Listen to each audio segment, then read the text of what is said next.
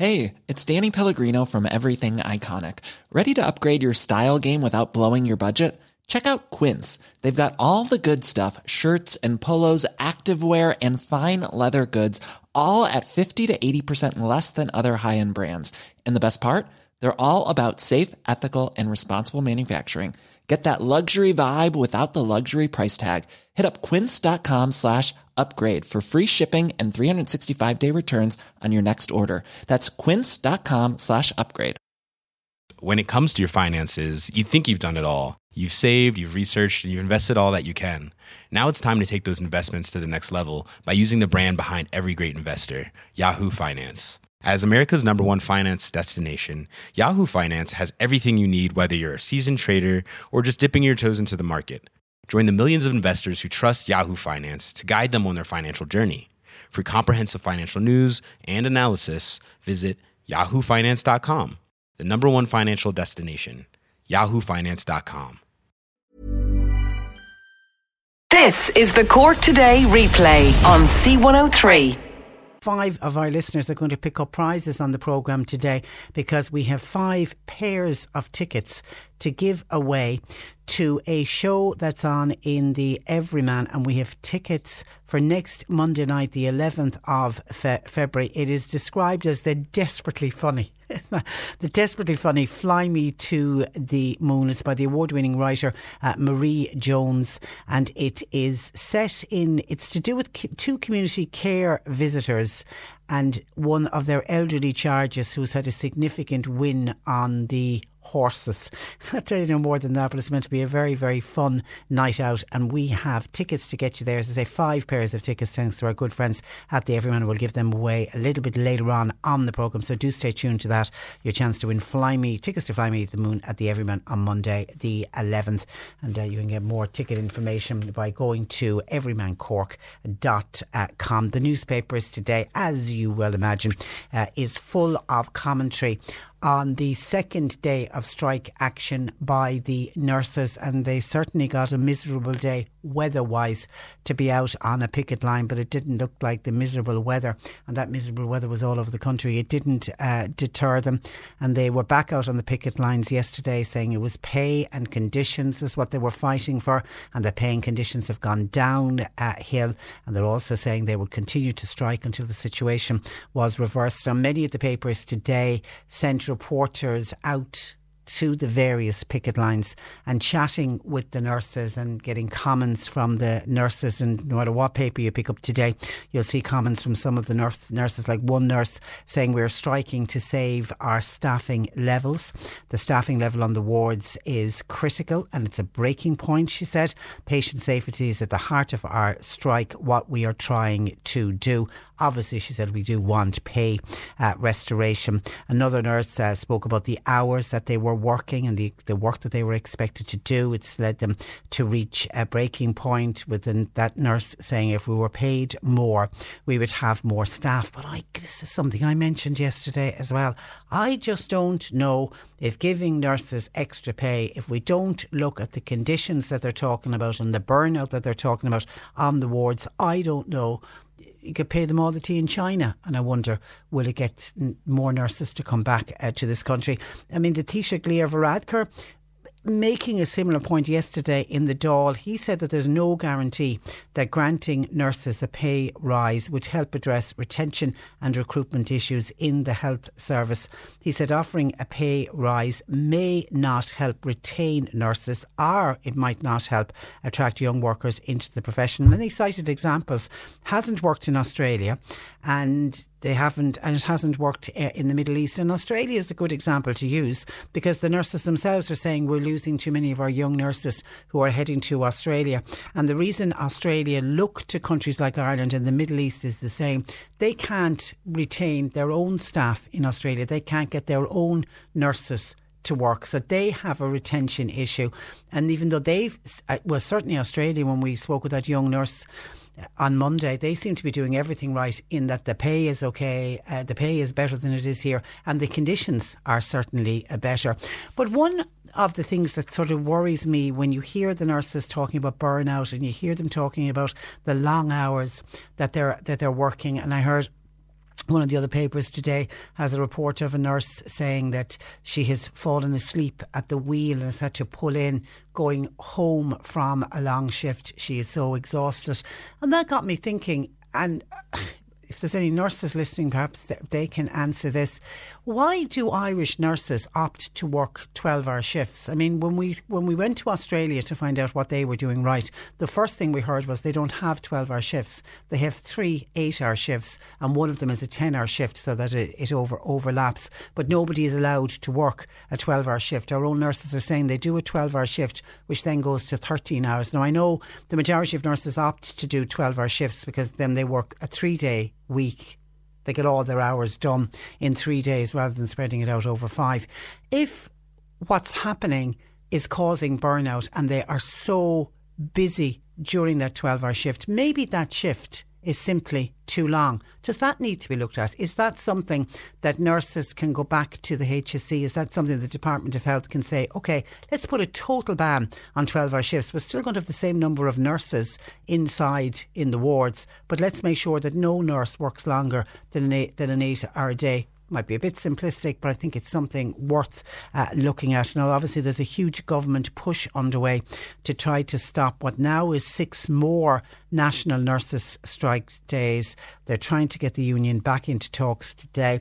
Sources are saying frantic efforts behind the scenes, and I'm glad to hear that there are efforts going on behind the scenes, because we're not certainly hearing about any sort of talks that are going on, and seemingly there have been going on for the last 24 hours to try to find new grounds. And you know, the Work Relations Commissioner of the Labour Court, somebody is going to have to step in. We really do need a third party in the middle of both sides now, the health department and the nurses. We have another 24-hour stoppage planned for tomorrow. There's 3 for next week, and the 3 next week are back-to-back Tuesday, Wednesday and Thursday. And then there's another 2 strike dates for the following week. I'm open to correction, but I think it's the Tuesday and the Thursday of the following week. So we need to get heads bashed together and everybody around a table, and we need to get everybody talking. And yesterday when we were talking about paying conditions, somebody says, Patricia, can you find out for sure what exactly is, particularly a trained nurse? Because I heard Phil Hay say that when they were talking about the Children's Hospital, they were picketing obviously outside St James's Hospital, where the new National Children's Hospital has been built, and a lot of the nurses were saying, you know, they're building this beautiful hospital, they're going to need 300 paediatric nurses to work in it. They're saying by the time the hospital opens there'll be no nurse to work in it. And Phil Hay was saying the class that's coming out this year are all ready to take the boat or the plane. They're all going somewhere else. None of them are going to be working here. So if you look at the pay of a newly qualified nurse. Now, the Department of Public Expenditure and Reform, they're the ones that have all the figures. They say that a nurse's basic pay, this is if you look at the rise, if at the moment where it's at, it will rise between 22% and 40% over the next 2 years. That's if they get the 12%. So a newly qualified staff nurse will see their basic pay rise by 25%.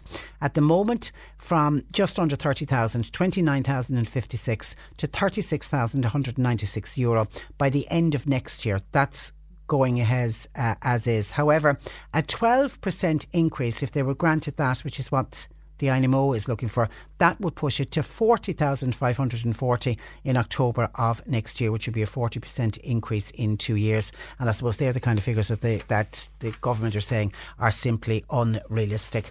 But the real sadness yesterday, no matter what side of the fence you're on, and I think if you're looking at any telephone polls that are out asking people, the majority of people are behind and are supportive of nurses and are thankful that we have wonderful nurses, and we do have wonderful nurses who are committed and who are dedicated, and nobody wants to see them out on a picket line. The nurses themselves say they don't want to be out on the picket line.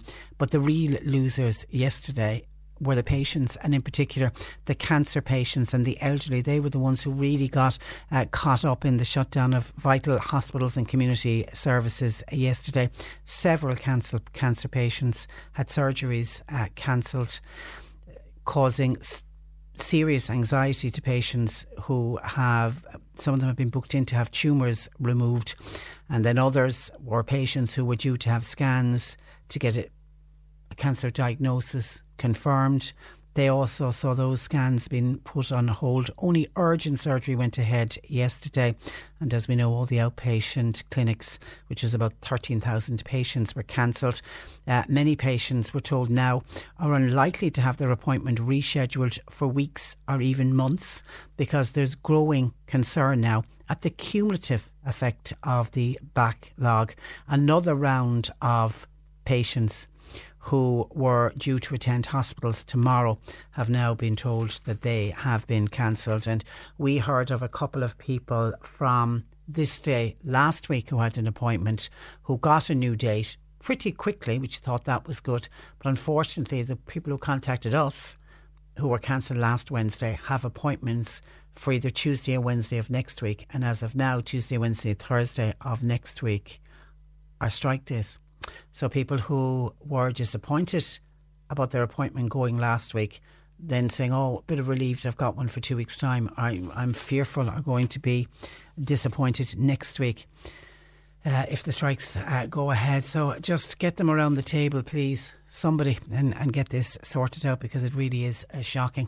1850 333 103. The longer it goes on, the more people are going to be affected by it. Now, some of the issues we are going to be discussing on our programme today. Now, HIQA yesterday released a report into an unannounced inspection at Kanturk Community Hospital, and it found 13 breaches in regulations at the hospital, concerns about overcrowding, fire safety and quality of living. And I read through the report yesterday, and I find these reports difficult at the best of times to read, but I found particularly the ones on the quality of living, I find that distressing, to think that our elderly people are in what should be wonderful facilities, and in the main they are wonderful facilities. These are their homes. They have to feel like it's their home, and they need to be looked after as they would be if they were in their own home. And some of what came out on the breaches just left me feeling a little bit sad, I have to say. So we're going to speak with the HSE today to see what they are doing to address the deficiencies at Kanturk Community Hospital. You know, I never get too worried, and I know some people say, oh, you should be, when paperwork hasn't been filled in and all the reports aren't up to date, because a lot of that paperwork just drives me scatty, because you can have all this, you can have the paperwork perfect, but if the patient isn't being looked after, I would prefer my elderly mother to be looked after, and for people to be kind to her and to be feeding her and make sure she's comfortable and interacting with her. I would prefer all of that than for somebody to pull out a file and say, oh, look, all your mother's paperwork is up to date. So give me somebody looking after my mother before you show me the paperwork, please. Anyway, we'll talk about this unannounced inspection which happened last November, but also we want to find out, more importantly, what the HSE are doing to make sure that the next time HIQA go in, and HIQA will be back, believe me, on another unannounced inspection, that they can come back to us and say everything that HIQA asked has now been done. And what's kind of frustrating about the reason for this unannounced inspection was there had been, I think, 3 previous audits, and it found that the HSE had failed to address, you know, things they found wrong, pointed it out to them, and they hadn't done what they were asked to do. So HIQA said, right, we're going back in on an unexpected visit. I'll speak with Finola Colgan.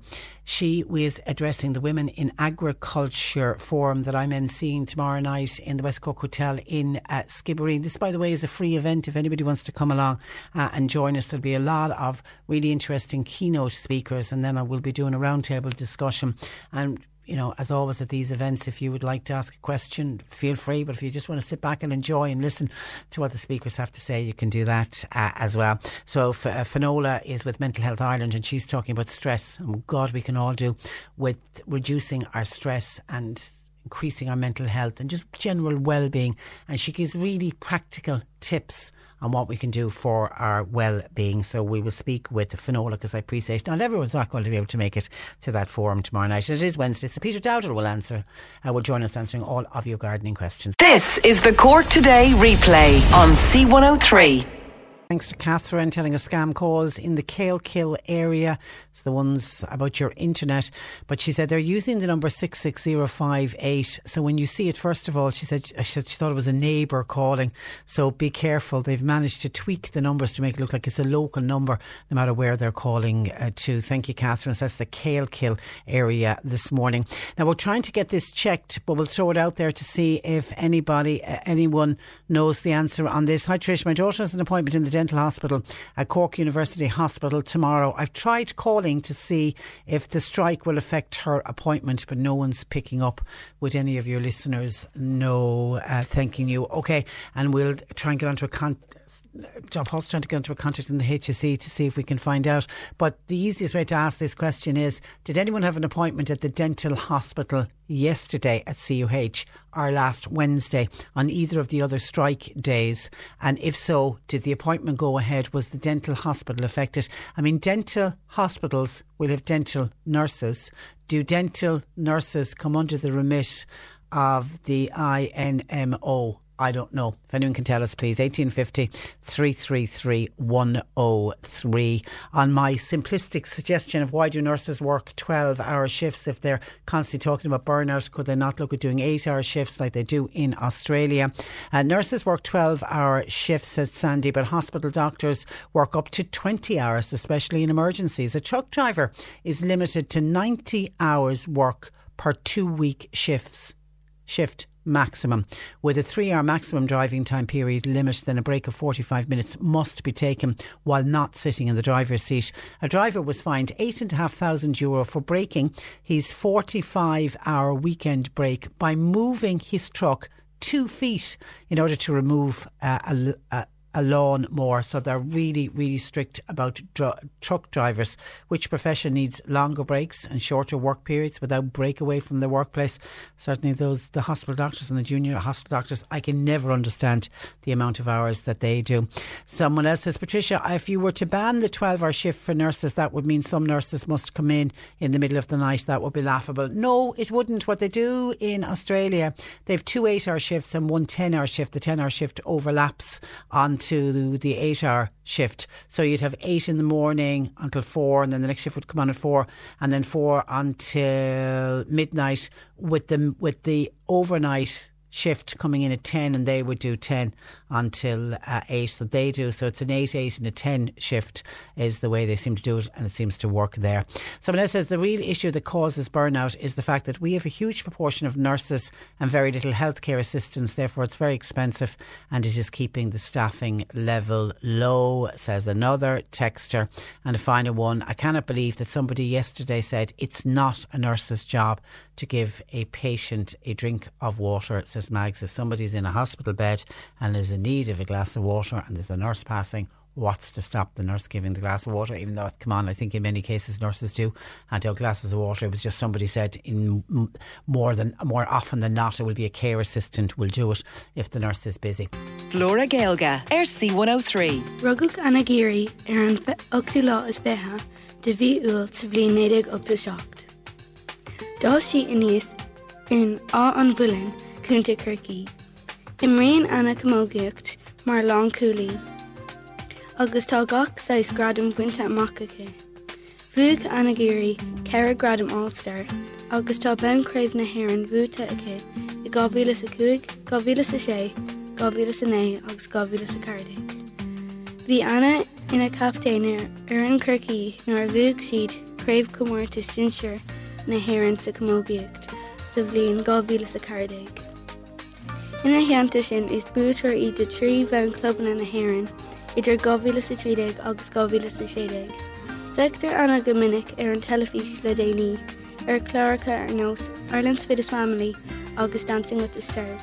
Gan ein ago is Inspiradi Anna, do Colini o Ganatira.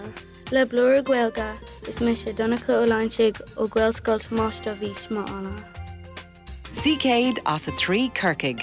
texts coming into the programme. We were asking about the dental hospital and what's happening with the dental hospital, because a patient has contacted us. Her daughter has an appointment tomorrow and she's trying to get through to the dental hospital, but when she's ringing the dental hospital, all she's hearing, she's not getting any answer, and she has an appointment and the dental hospital is in COH, so she's trying to find out is that particular section of the dental hospital, is that covered under the strike or not? Now, somebody has sent in a text saying no, the dental nurses are not the same on our they're not on our register, therefore not striking. So I'm assuming when they say not on our register, because the only ones striking at the moment are the Irish Nurses and Midwives Organisation. So because we know the SIPTU nurses, for example, are not working, I don't know what union the dental nurses work for. So somebody says that they're not striking. Okay, so that's a little bit of good news for that listener. And in the meantime, we are still trying to get on to the dental hospital just to make absolutely sure, because I heard of a patient yesterday. I'm not sure which hospital it was, but I heard of somebody who had an outpatient's appointment for yesterday, was ringing the hospital the day before but couldn't get through. And I accept sometimes when you're ringing, be it outpatients or whatever, hospitals can be very, very busy, and it can be, very, very difficult to get through, and they don't always have the staff available to answer the calls. And this patient was trying to, just trying to find out, is my appointment cancelled or not? And she couldn't get through. So when she didn't get through, she said, it must be okay, I'll go ahead. And of course, because they didn't contact her. And then she turned up at the hospital, went in to be told, no, sorry, all outpatients are cancelled today. And she said, well, I wasn't contacted. And whoever was there said, we did our best to contact everyone. So not everyone. Now, they are doing, I will give the admin staff their due. They are doing their very, very best to try to contact people to say that your appointment has been cancelled. We're hearing already, for example, today people are getting contact for tomorrow to say the appointment is off. And I know yesterday we had some calls in from people saying that the hospital had already been on to them to say that Thursday's appointment had been cancelled. So we're assuming that all the outpatients are cancelled and surgeries. But people still like to get the call themselves just to make sure, because if you've been waiting a long period of time for an appointment and you're counting down to this appointment, you are hoping that you don't get the phone call to say that it's been cancelled. It's a little bit of wishful thinking, I suppose, as well. So you can, if you have an appointment tomorrow, you can be expecting to hear that your appointment has been cancelled. Now, we mentioned, and we are going to be talking in the next hour about Kanturk Community Hospital, and this is the HIQA report that is out, that came out yesterday. 13 breaches in regulation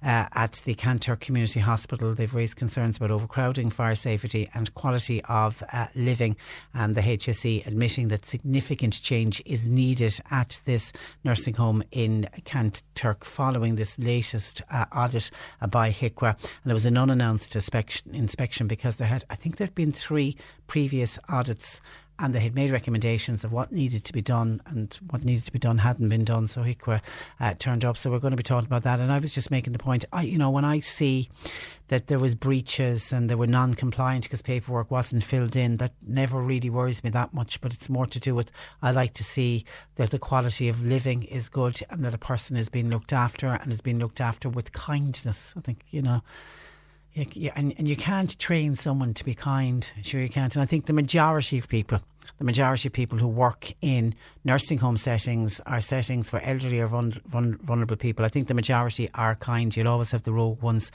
in the middle of it. And that's why we have the likes of HIQA checking up and just making sure that everybody is looked after. And a nurse says, hi Patricia, I'm actually a nurse in a local community hospital, and I agree with you with what you're talking about with care of the elderly, and it should be about their care. It should be about looking after them, being kind to them, and not so much about their paperwork. Do you know that an admission to a local community hospital, and I'm assuming this is the same for any nursing home, can take up to 4 hours because of the amount of paperwork that has to be done for a new admission, and it's not even finished then.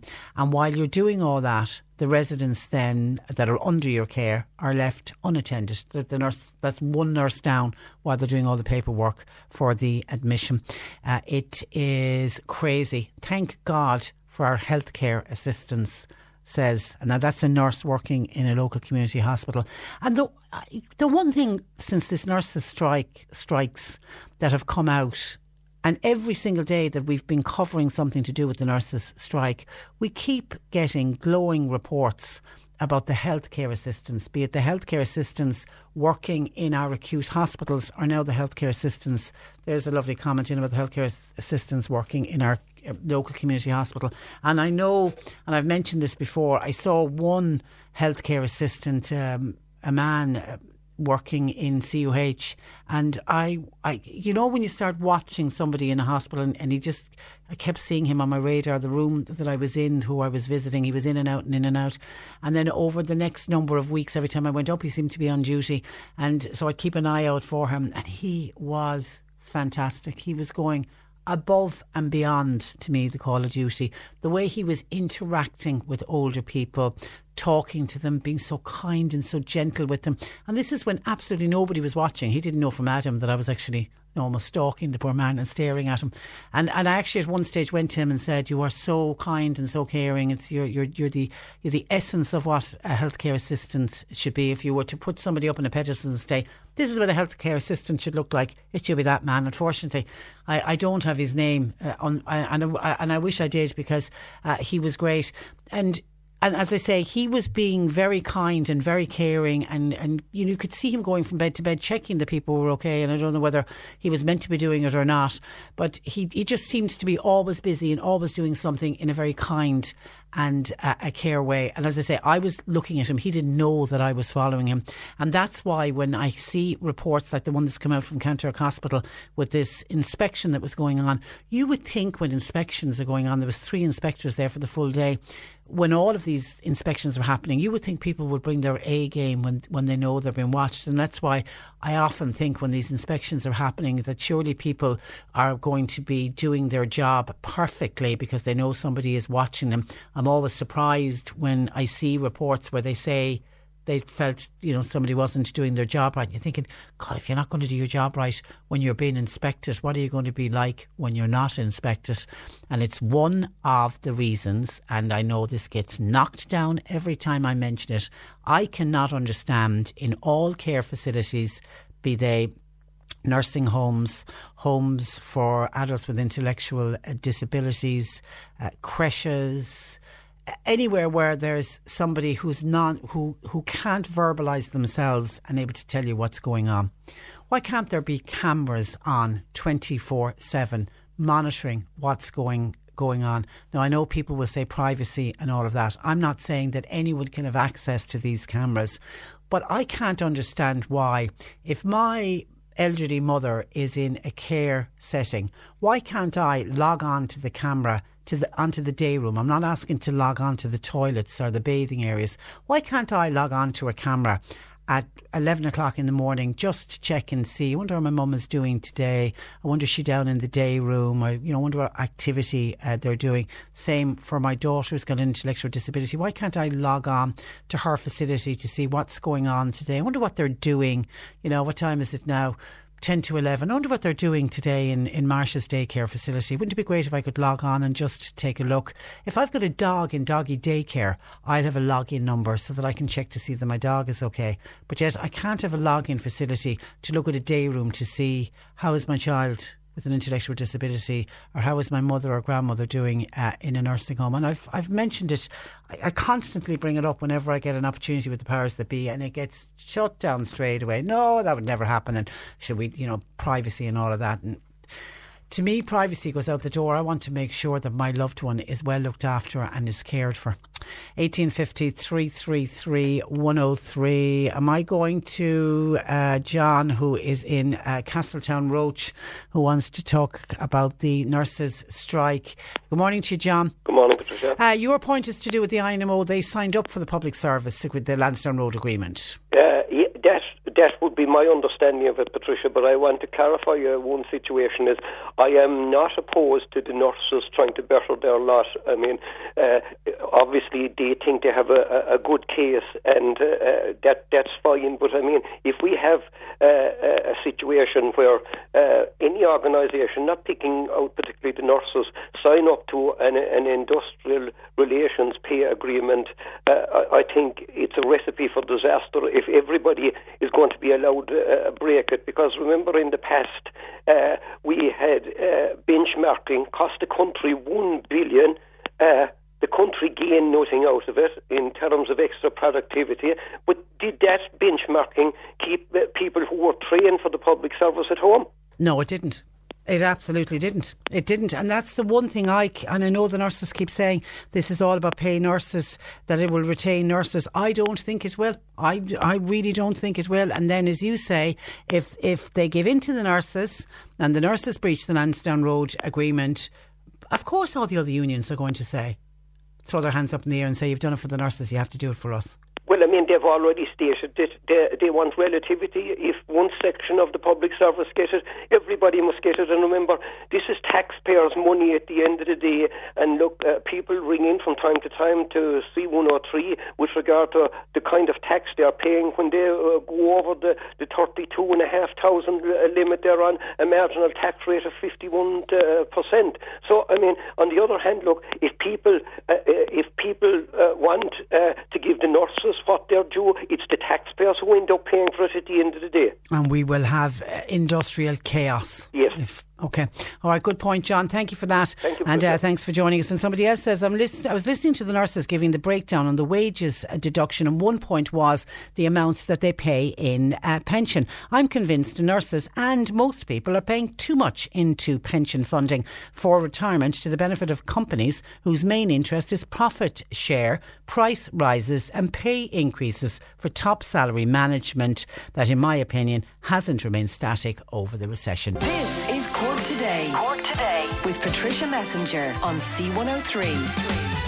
Cork's greatest hits, C103.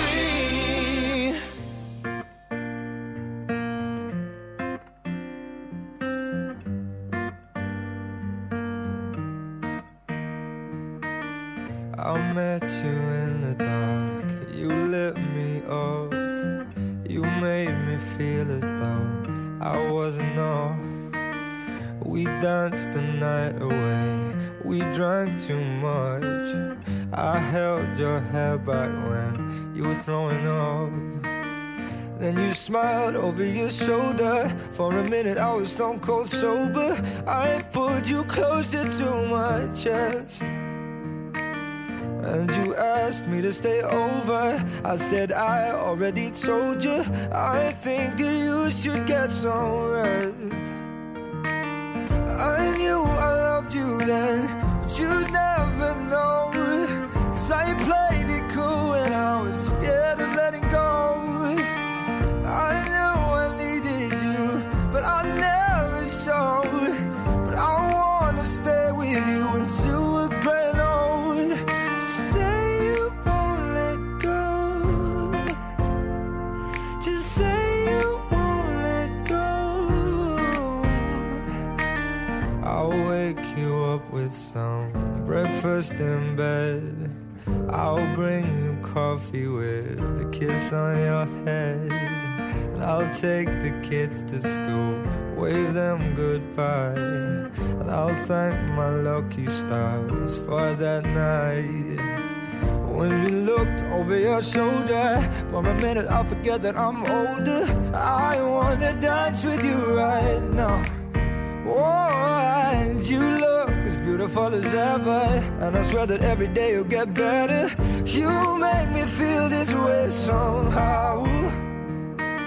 I'm so in love with you, and I hope you know, darling, your love is more than worth its weight in gold. We've come so far, my dear, look how we've grown. And I wanna stay with you until we're great old. Just say you won't let go. Just say you won't let go.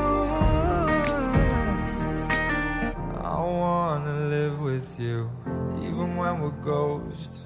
'Cause you were always there for me when I needed you most.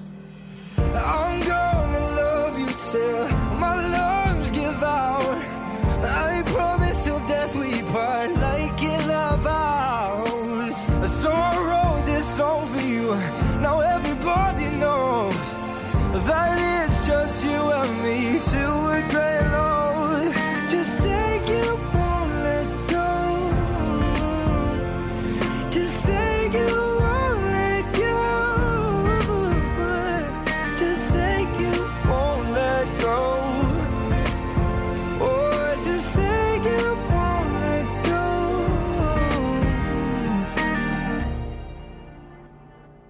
James Arthur on C103 and Say You Won't Let Go. This is the Cork Today replay on C103. Age Action have been on to us to say they're doing free of charge Getting Started computer classes. It's for the over 55s and they begin in Bantry Community College on Wednesday, the 12th of March. The classes will run for 5 weeks. Every Wednesday from 10:25 to 12:25, so 2 hours on Wednesday morning for over 5 weeks. Individual one-on-one tuition, whether you've got a laptop, a phone, a tablet, or absolutely nothing at all, but you'd just like to find out more about about computers and the internet, etc. Registration, you can call or text Julie at 087 195 6026, or you can email gettingstartedcork@ageaction.ie. But you can text or call Julie 087 195 6026 if you're in the West Cork area and like to go to Bantry Community College to get tips on how to get started on the computer. And thank you to a number of people who've called, text and WhatsApped us about one of our listeners whose daughter has an appointment at the dental hospital tomorrow. She's having problems getting through because she doesn't want to waste her time going up if the appointment has been cancelled. A number of people were on, including James, who said, I had an appointment at the dental hospital yesterday when the strike was on, and they certainly weren't affected yesterday, so they're only going to be affected tomorrow. And a number of other people have been on to say no, the dental hospital is not in any way affected by the nurses' strike, so our listener should be okay to bring her daughter to that appointment. Can we say good luck to your daughter going to the dental hospital? We were talking about taxes in the last hour, and John was joining us talking about nurses and the amount of taxes that just one of the things that nurses are up against. But, you know, everybody is paying the taxes. Unfortunately, it's not just nurses.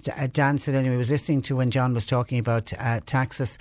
Dan said, do you know that we have people who are moving around Europe and not paying high taxes? I was reading recently about an Irish person who moved from Ireland to Italy to avail of lower taxes in that country, while we have people who live and work in this country 365 days a year, and we have to pay all of these taxes and don't have the luxury of being able to move to Italy.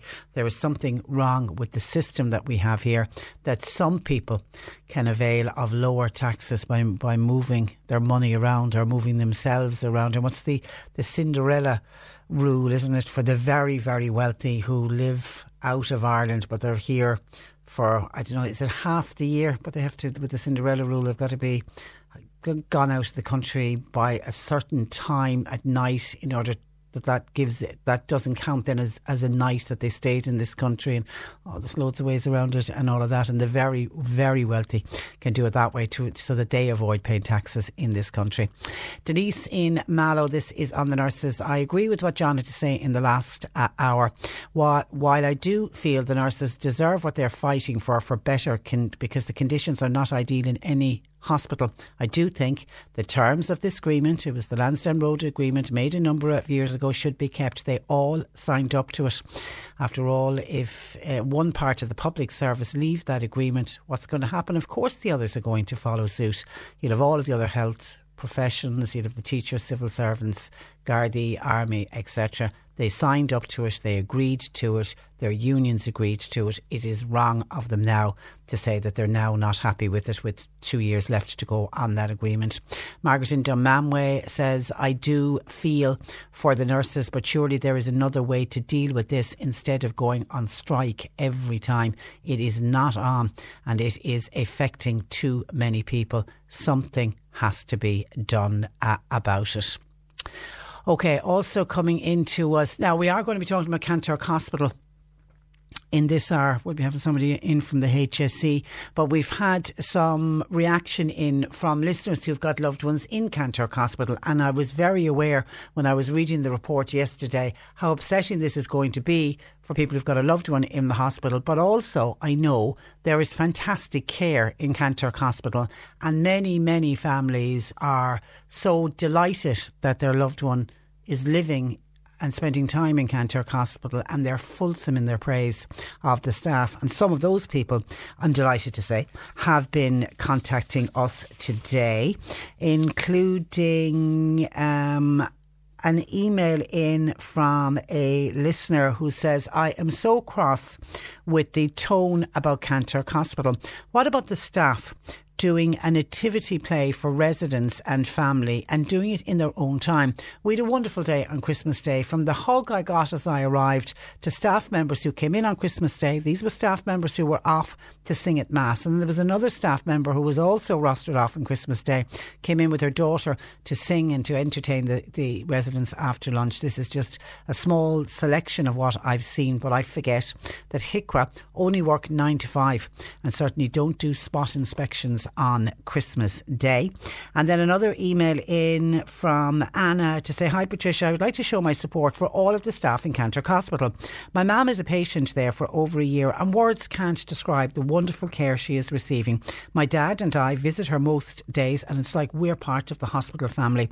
I attached some photographs, which I don't obviously want you to use, but I want you to personally see the improvement in my mother since she went to Kanturk Hospital. I feel the staff get a raw deal, and the HICRA report doesn't reflect how wonderful the staff are at Kanturk Hospital. And someone else says the level of care by all of the staff at Kanturk Hospital is outstanding. It is the closest you'll come to a home anywhere in the country. All disciplines of staff, from healthcare workers, nurses, chef, maintenance, are fantastic. I have a parent in there and I literally cannot fault the place.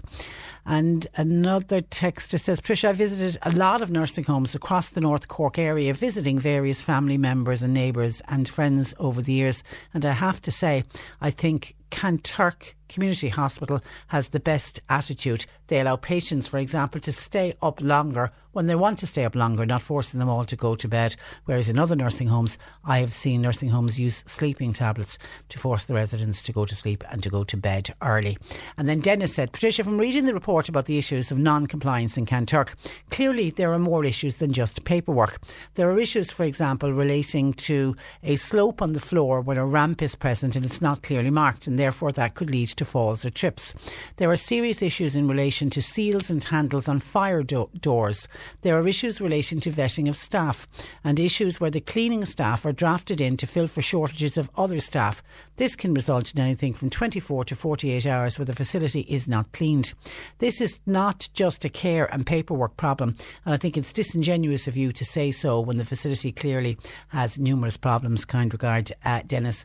Firstly, Dennis, when I said to you that what annoys me about some of these reports is when they focus only on the paperwork, I prefer them to focus on the care. I was being very general in all of the HICRA reports. We're going to get into what is said in the HICRA report for Kanturk. We haven't done the interview yet. So I was generalising when I said that I'm not that bothered when I see non-compliance because all boxes hadn't been ticked on a sheet of paper and some form hadn't been filled in. That's what I said I don't have a tendency to worry about. It's the care is the one I worry about the most. But thank you for your text, 086 2103 103. Mitchelstown call. I got 2 bogus calls yesterday. They were Cork numbers, or they looked like, can I say they looked like Cork numbers? There were 2 hours between them. The listener said she had written down the number the first time, so when the second time came, she didn't bother answering it. She's warning people, don't answer calls unless they know, they can check for sure who it is. And this isn't always possible with older people who can't always clearly see and identify the caller ID number. People do have to be very, very careful. And we are getting calls. The scam callers are around again. Sheila in Kilmurray just received one of the scam calls this morning alerting her what alerted her straight away was the guy said he was calling from Aircom.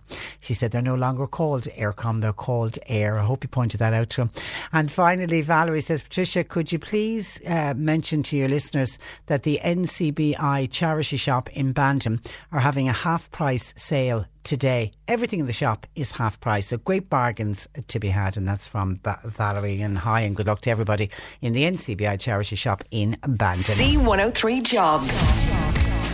A cleaner is wanted for evening work. It's approximately 7 hours per week, and that's in the Dunmanway area, while marketing personnel are wanted full and part-time. And full and part-time bus drivers are wanted for school runs, private hire and tours. And a practice nurse is required for a GP practice in Mallow. You'll find all the details and more job opportunities by going online now.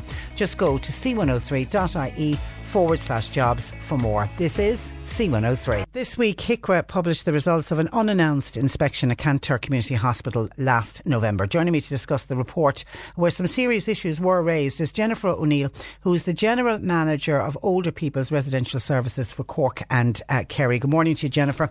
Morning. And you're welcome. Now, 13 areas where regulations were not compliant. That's going to be upsetting for families who have a loved one there, just to hear that. Yes, Patricia, and I suppose I'm here this morning to firstly acknowledge that the report and that we accept the serious issues contained within it, but also to reassure the residents and their families and I suppose the local community that we are taking the report seriously and we're addressing all the non-compliances that have been outlined in the report. We started addressing these from previous reports, some of the issues, and we've been working steadily, I suppose, to get to where we are now, which is a much better place. We're not finished, not by a long way, but you definitely, when you walk inside the door of Kanturk Community Hospital now, it looks better. I was listening to one of your phoning listeners earlier, and they were talking about the floor covering, and it's one of the areas we've addressed. The fire, the floor covering has been replaced. There has been phenomenal work, and I suppose I want to acknowledge the team that are in Kanturk and the great commitment that they've shown over the last year, and I suppose I've always shown to the residents. And the residents in Kanturk are their families, their friends, their neighbours, and it's just supporting them to live in their new home, which is Kanturk Community Hospital. Because I have to say on the real positive was the kindness of staff was identified. Yes. And that's really important. Oh no, and it's fantastic. The staff in Kanturk would know all the residents and would interact with them fabulously every day of the week. They look after them because they are their neighbours, friends and family. I mean, Kanturk is a rural community and we're all part of that community. And I suppose the HICWA report would probably have suggested that we need to move away from a medical model to a social model of care. And that would mean things like, say, one gentleman recently, his glasses broke. And historically, somebody would have just taken the glasses and had them fixed for the gentleman. Now what we're actually encouraging is that we promote a different model whereby instead of taking and fixing them for him, we involve him much more so in the decision around how they're fixed, where they're fixed. Would he like to go to the optician and have them fixed? And it's that moving to involve the residents, their families, in all the decisions that are made. We have in theory and practice, that sounds fantastic, but you need staff. And there is no shortage of staff in Kanturk Community Hospital. What we have done is we have segregated the duties. So we have a particular number of staff, HCAs, who are looking directly after the residents, and then we have the other services that are, there is a group of staff now assigned solely to that.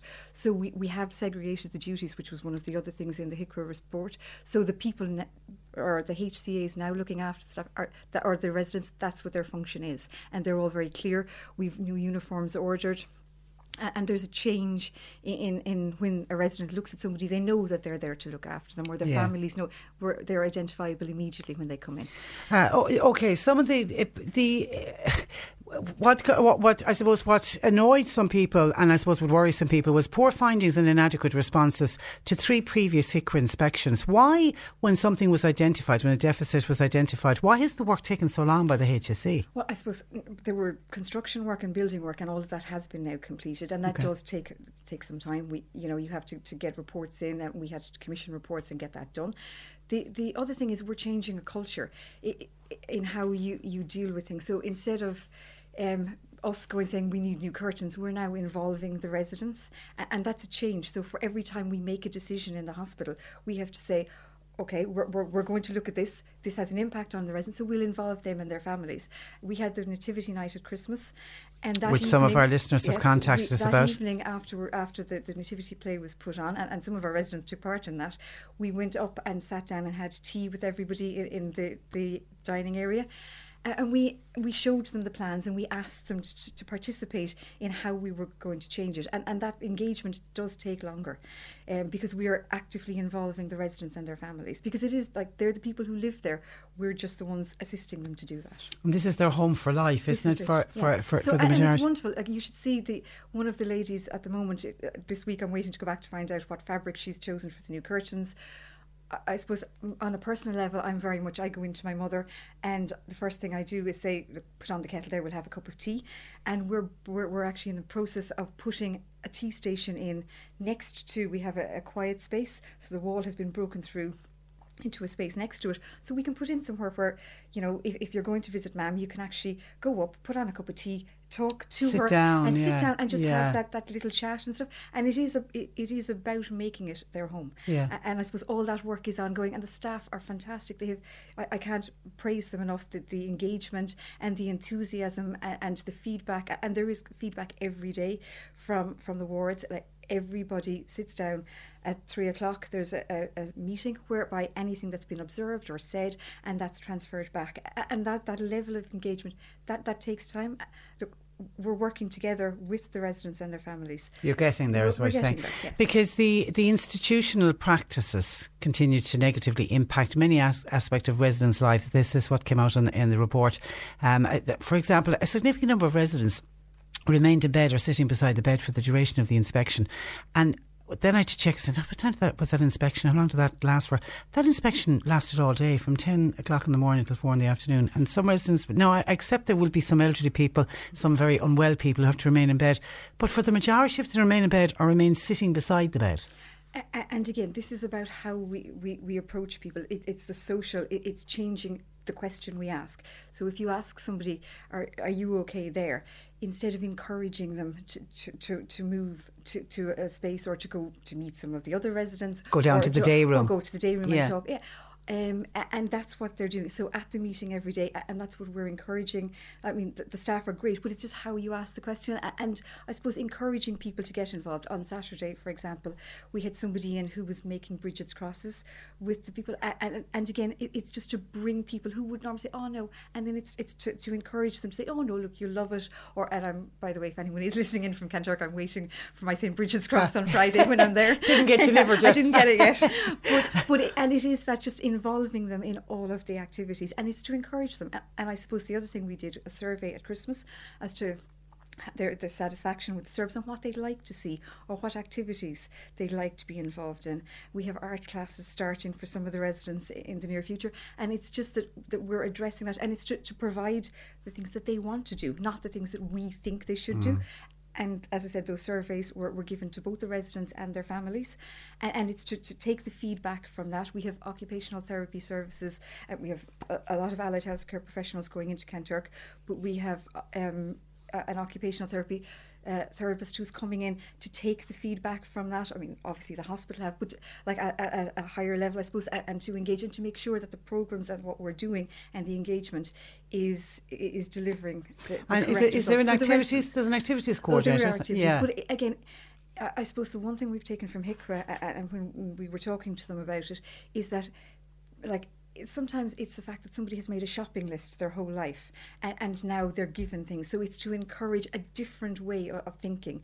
And again, just to have the staff involved in all that, because like they're loving it. They're loving the change, the menus on in the dining room, and the fact that people are helping and saying, oh, look, would you put a flower on that? Or, you know, we don't want to lose that or to change that. So it is, as I said, it's about delivering. Yeah, because there was a lovely interaction spoken about in the report that the inspectors observed of one resident who just didn't fancy whatever the dinner was, you know, and we all get days like that, and oh God, do I have to have that again?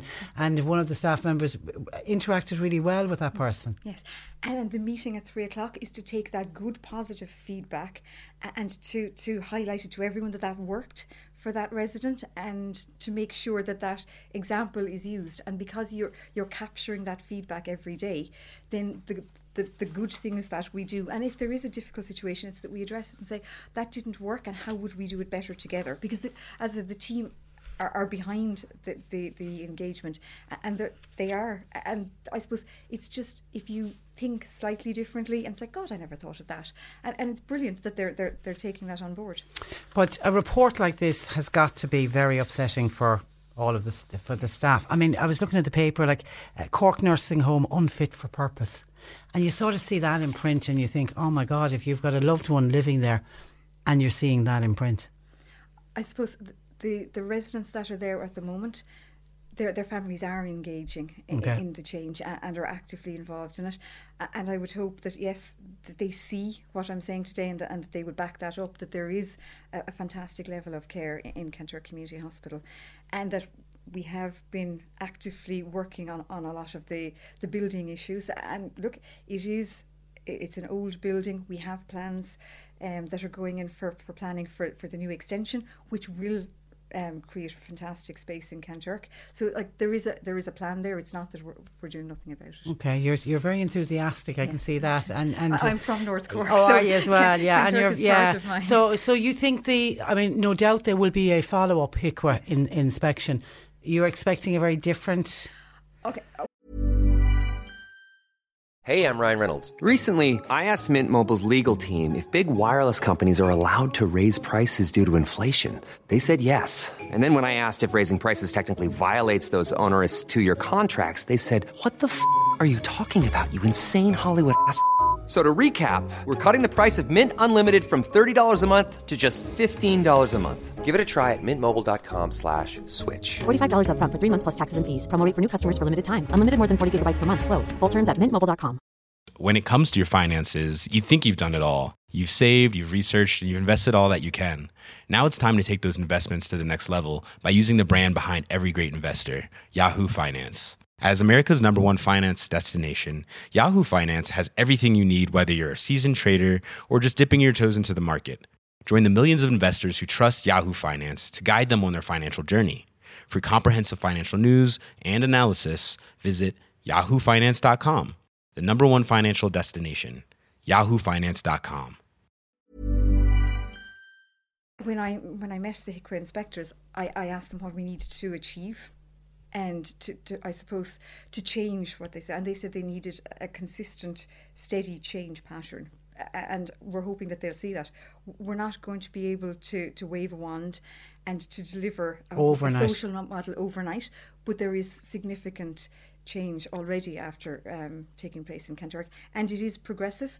It is a plan that we're going to roll into the future and keep rolling. Okay, well, good luck with it, Jennifer, and we really appreciate you taking time to come on to talk to us. As I say, we are getting a lot of really lovely texts and calls in from families who have loved ones living in Kanturk who were just upset by the report, really upset to see it. So pass on our best wishes to all of the staff as well, and make sure that they... If I could just finish by saying, look, from our point of view, we're grateful for the residents and their families' help at the moment, and I just like to acknowledge the wonderful support we're getting from them and the team of staff in Kanturk. Okay. Thank you for that. That is Jennifer O'Neill, who's General Manager, Older People's Residential Services for Cork and Kerry. And I can see we're still getting a lot of calls and texts in on the nurses strike, and the fact that they're striking again tomorrow. I will get to those calls and texts, I promise, and you can always email the programme, Patricia, at c103.ie if you're having problems getting through on the phone. Now, tomorrow night at the West Cork Hotel in Skibbereen, I'll be acting as MC for a Women in Agriculture forum that will deal with stress, collaborative farming and succession. It's been organised by the Skibbereen and Bandon Credit Unions. The event, by the way, is free of charge, and joining me this morning is one of the keynote speakers, which is Finola Colgan, who is an Area Development Officer with Mental Health Ireland. Good morning to you, Finola. Good morning, Patricia. And you're welcome to the programme. And thanks for the invitation to be on again this morning. Now, you're going to give 5 steps to well-being. With busy lives, are we all more stressed than previous generations? Or is it just that there's more focus on stress than there was before? I'd often be reflecting on that, Patricia, and I suppose we live the life and we experience the life that we are, in the time that we are, in the space that we are. And that, there's a lot of issues there in the last little while, great discussion about young children and social media and all of that. And just kind of thinking about it this morning, as a parent when my children were young, that was not an issue for me, worrying about my children on smartphones. Like, they had access to phones, but they weren't smartphones. They had access to internet, but like it wasn't even Facebook then, say. So there are a lot of issues coming into modern day society that are causing a lot of stress. And it's life events, I think, is contributing to that, and clearly then impacting on our sense of mental health and our sense of well-being. And do we have a tendency to look after our physical health more than we will our mental health? Yeah, because the emphasis tends to be on jogging, running, exercise, walking, reduce smoking, clearly very beneficial for better heart health. But the ironic thing is that when we look after our mental health, we're actually reducing the risk of stroke, we're reducing the risk of poor heart health, we're improving our physical health. So they go hand in hand. They're the same side of of a coin. Yeah. It's a question of, but we need to give the same attention to both, because when we're looking after our physical health, our mental health tends to fall in place. And when our mental health is in great form, we tend to be active as well, don't we? And able to cope with things much better because we're more energetic. It's not that things don't happen when your mental health is at full flow and your physical health is at full flow. You're still encountering life events. But are we embarrassed to talk about our mental health? I mean, if I have something physically wrong with me, I'll open up and say what's wrong with me. But if I'm struggling with my mental health, is there like a level of still a taboo almost? Yeah, I think that's moved on a lot with the generation, and I guess that's probably one of the plus factors for the generation coming on, dare I say, behind us, that they're more open about the awareness and the relativity and the importance of mental health. And they're wanting to put more emphasis on it. And places of work are recognising that having mental health strategies, policies in the workplace is every bit as important as putting into place healthy canteens and encouraging walking. When they're doing that, they're also supporting their employees' mental health.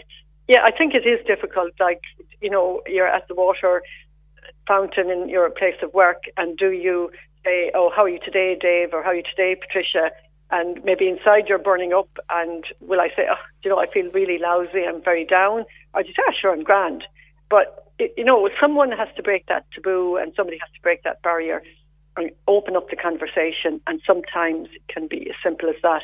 Say, I'm feeling lousy because... And that doesn't mean because your mental health, your sense of mental well-being isn't in a good place. That doesn't mean you have a mental illness. And it's the confusion, I think, Patricia, that people have between mental health. If I talk about mental health, people think I am mentally ill, unsound, mad, dare I say it, mad, crazy, all the negative words. And it does hold back people. I don't know, are you watching the Operation Transformation programme on the TV this year? Not this year. No. Oh no, because there's one man who's battling stress. You could see from the minute, obviously it's a weight issue, but he actually opened up on the last week's programme and said, "Who do I turn to when I'm having a bad day? Who am I able to?" And putting on this mask of everything is okay, and it's not. Yeah, but then maybe that's the challenge, Patricia, that we need to break down. Like, we can turn to a family member, but what is the barrier to that? Say, and for a person to say, I'm not feeling well today, what might your response be? Will we go and have a cup of tea, or would you like to talk about it? Like, offer the opportunity, and sometimes, as you know yourself, and you provide a massive service there in your radio station where people can vent what they're thinking and express all the good things and maybe the not so good things. It's the same difference, isn't it, Patricia? It's about talking, it's about communicating, it's about airing how you're feeling. And it's about making time for each other. That's where I go back to my original question about this busy life we don't have time for anyone. We have to make time. Yeah, but the thing is, we do have time. It's how we use our time. Yeah. And do we let go, and do we say, what, that's not so important? And that we have to measure up what's important, and when do we need to drop things, and when do we need to give ourselves quality time and have that space for ourselves. But we have it kind of within us, but it's about, do we do it or don't we do it? And I always kind of come back to the concept that we are adults, we're educated, we're informed, and we can make choices. Rural isolation, though, Fionnuala, can that add to our mental health? Look, Patricia, time, like I live in a rural community, and there are people there, and they cannot access transport. They can't get out. We know the issue around drink driving, and I'm very pro that we should have strict rules on that, definitely. But at the same time, we haven't enough support put in there to support, like, somebody to be able to go out and provide an ongoing taxi service or something kind of sociable. Now, I know a lot of the partnership companies are looking at that, but, and it is. And sometimes, like in the rural community, a family member may be looking after an elderly parent, and that, that reduces their opportunities to get out and about as well, unless there's absolute family support there. And that's not always there, to no fault of the family. So I do think rural isolation contributes massively to people having a low sense of self-esteem and not having the motivation maybe to get out and have the opportunity to do that, Patricia. Okay, so you're coming to Skibbereen to join us tomorrow night. Nice and long journey to the deep south. Yeah, you're coming from the Midlands, is it? That's it now, yeah. Sure, the heart of Ireland, the heart and soul of Ireland now. Have you connections? Whatever about the Cork being the real capital of Ireland. Have you connections in Cork? Have you any connections down in Cork? No. Not one. Other than my mother, God rest her, was a lady from Mitchelstown. But other than that, and I did a few formative years in UCC, but never actually worked in Cork. I left the city for the bigger city of Dublin, and the rest, as I say, is history. When you go to the Midlands and you marry a farmer, and you have a farmer for a husband, they don't move. So no, I'm in Westmeath now for the last, I'm almost frightened to say, the last 30 years. As a farmer's wife? Well, something like that. Okay. Not all of the time, I dare to say. And you're going to be giving, you do 5 tips, isn't it, for a positive mental health? Well-being. Just basically, my kind of plan of action for tomorrow evening is to look at our understanding of mental health and well-being, and then what supports do we have, what do we already have within ourselves, and then how might we use the evidence-based strategy of 5 ways to well-being, as for ourselves personally, or in our place of work, or on the farm. Because at the end of the day, the farm is a place of work. Yeah. It's a workplace, and it's very, it's a family home and it's a family business. And how do you separate them, basically? Yeah. Okay, we look forward to chatting to you tomorrow night, Fionnuala. I look forward to meeting you as well. Thanks Patricia. for that. Yeah. Bye-bye. That is Fionnuala Colgan, who's with Mental Health Ireland, managing stress, and the 5 ways to well-being is what Fionnuala will talk about tomorrow night. We're also going to have Tom Curran from Teagasc on collaborative farming initiatives, and then Albert Wolfe is a solicitor, and he talks about we'll be talking about making a will, succession planning and legal issues on the farm. And I'm telling you, you'll come away from that, if you haven't made your will, going, I need to go home and make a will, I need to go home and make a will. And then in the second half, I'll be doing a panel discussion. We do a round table chat where I'll be speaking with Valerie Kingston of Glen Island, Marguerite Crowley and Marie McCarthy, and we'll just talk about different issues affecting the ladies and where they are when it comes to their lives today. It is a free night thanks to Skibbereen and Bandon Credit Union, but they do ask that people register, please. You can either call either of the credit unions or you can register at www.skibbereencu.ie/forum, because obviously for numbers tomorrow there'll be tea and bites and stuff, and they just want to get the numbers together for the West Cork Hotel in Skibbereen, where we're hoping for the event to kick off at 8 o'clock tomorrow night. Free event, as I say. If you're coming along, I shall look forward to seeing you. John Paul taking your calls, 1850 333 103. In the next in the final hour of the programme, don't forget we've got Peter Dowdall answering your gardening questions, so if you can get your gardening questions into us, please do. But also in the final hour of the programme, we have tickets to give away. The Everyman have contacted us. Fly Me to the Moon is a very funny show, which is, we have tickets to get you there for Monday the 11th of February, which is next Monday, is it not? It is. So we've got 5 pairs of tickets to get you to see Fly Me to the Moon at the Everyman next Monday, and we will be giving them away in the next hour after 12 o'clock on the programme, and you can check out more about how to get tickets by going to www.everymancork.com. Joan in Newmarket, delighted to see this report from HIQA on Kanturk Community Hospital.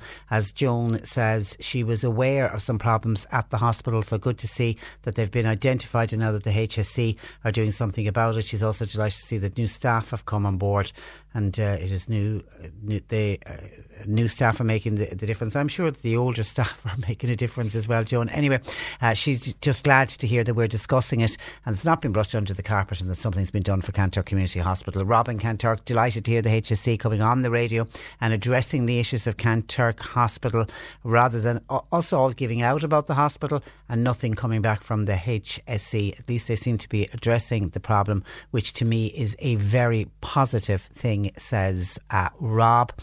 And a texter says, Jennifer from the HSE, who joined you on the programme, Jennifer O'Neill, spoke very well and sounds like a very caring person. As we get older, we can be very hard to motivate. Some older people are very happy to sit and relax and chill out all day and do nothing, so they need to be encouraged to do something.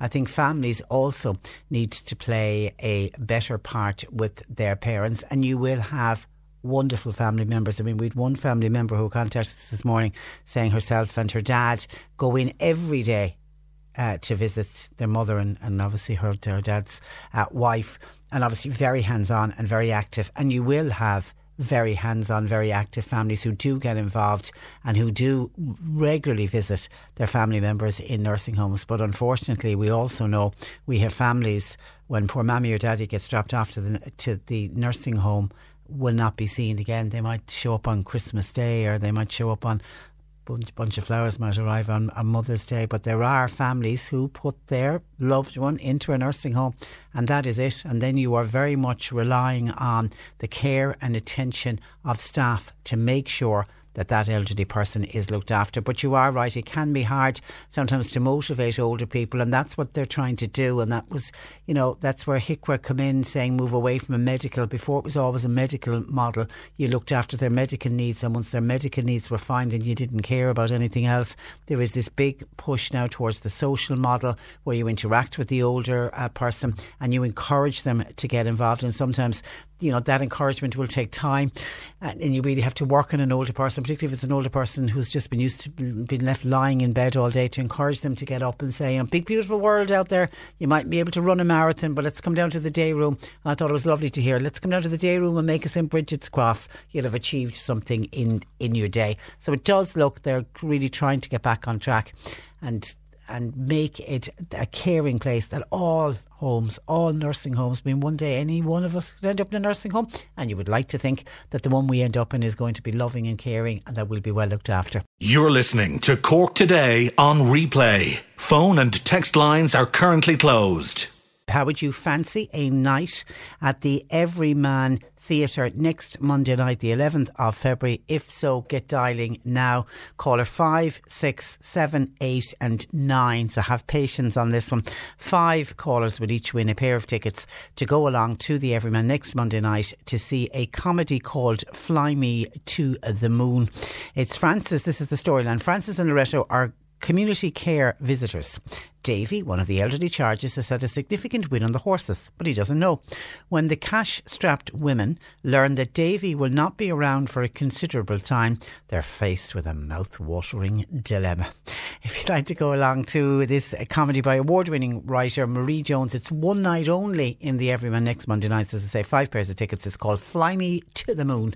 Get dialing now, 1850 333 103, and call 5, 6, 7, 8 and 9 to get through to John Paul. Will each win a pair of tickets, and we'll be heading off to the Everyman next Monday night. And if you don't win and you'd like to buy yourself some tickets, then ticket information on everymancork.com. everymancork.com.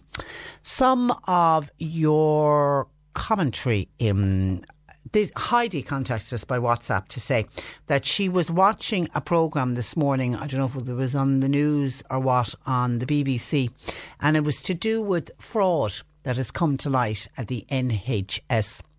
And she was quite blown away by some of the stories that came out about the level of fraud at the NHS. And the NHS in England is like our HSE here. And she gives me some of the examples, like there was somebody doing security work as a locksmith at Guy's Hospital. And Guy's Hospital, one of the most famous hospitals, I think, in London. That particular locksmith got away with £500,000 until obviously he was caught. Heidi makes the point, this is taxpayers' money. That was money that could have been used to pay nurses and, you know, to run hospitals. And seemingly, according to this programme on the BBC, this type of fraud happens right across all medical areas. Now, Heidi's wondering, could it be happening here? Maybe not on the same level, but we literally don't know. And she makes the point that with all the scams on phones and scam emails, and we're constantly hearing about the scams going on, could there be fraud going on at the HSE that we don't know about? Maybe, she says, not on the same scale as it is in the United Kingdom, but she was staggered at the amount of money that managers have also gotten away with through doing some kind of scams. I'm taking it theft. I mean, it literally is theft. As I say, I haven't seen the programme. It was on this morning. But what I did spot, and I kind of tied it in with what Heidi was saying, I did read a piece in the paper today. And it's one of those pieces, you see the headline, think, I must take a look at that. That can't be right. And it's to do with the HSE, Health Service Executive, and the fact that they spent nearly €19,000 over 14 months. The money was spent to rent a 7-year-old vehicle that they needed.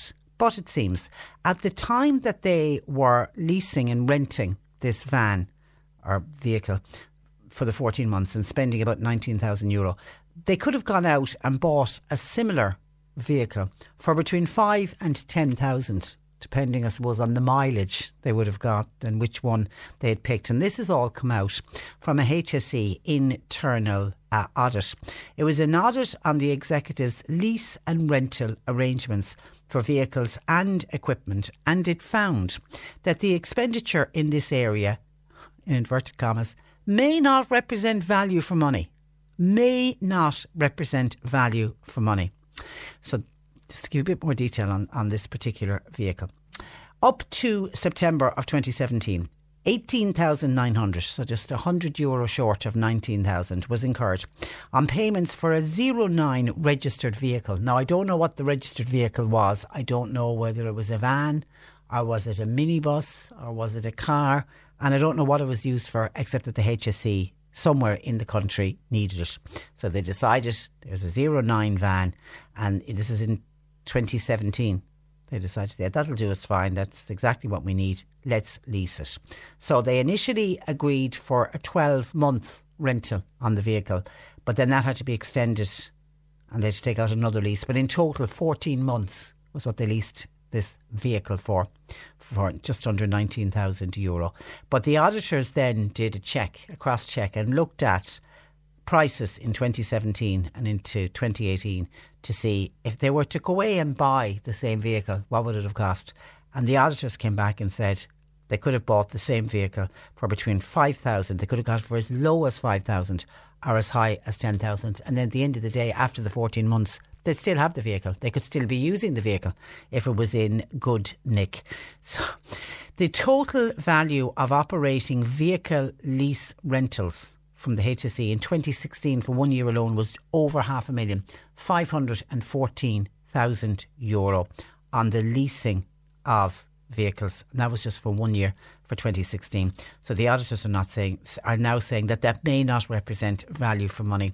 And it kind of goes back again to while everyone's, the mind-boggling figures of the National Children's Hospital and people saying, how is the National Children's Hospital, how have the prices been allowed to go up and the cost of building it and equipping it?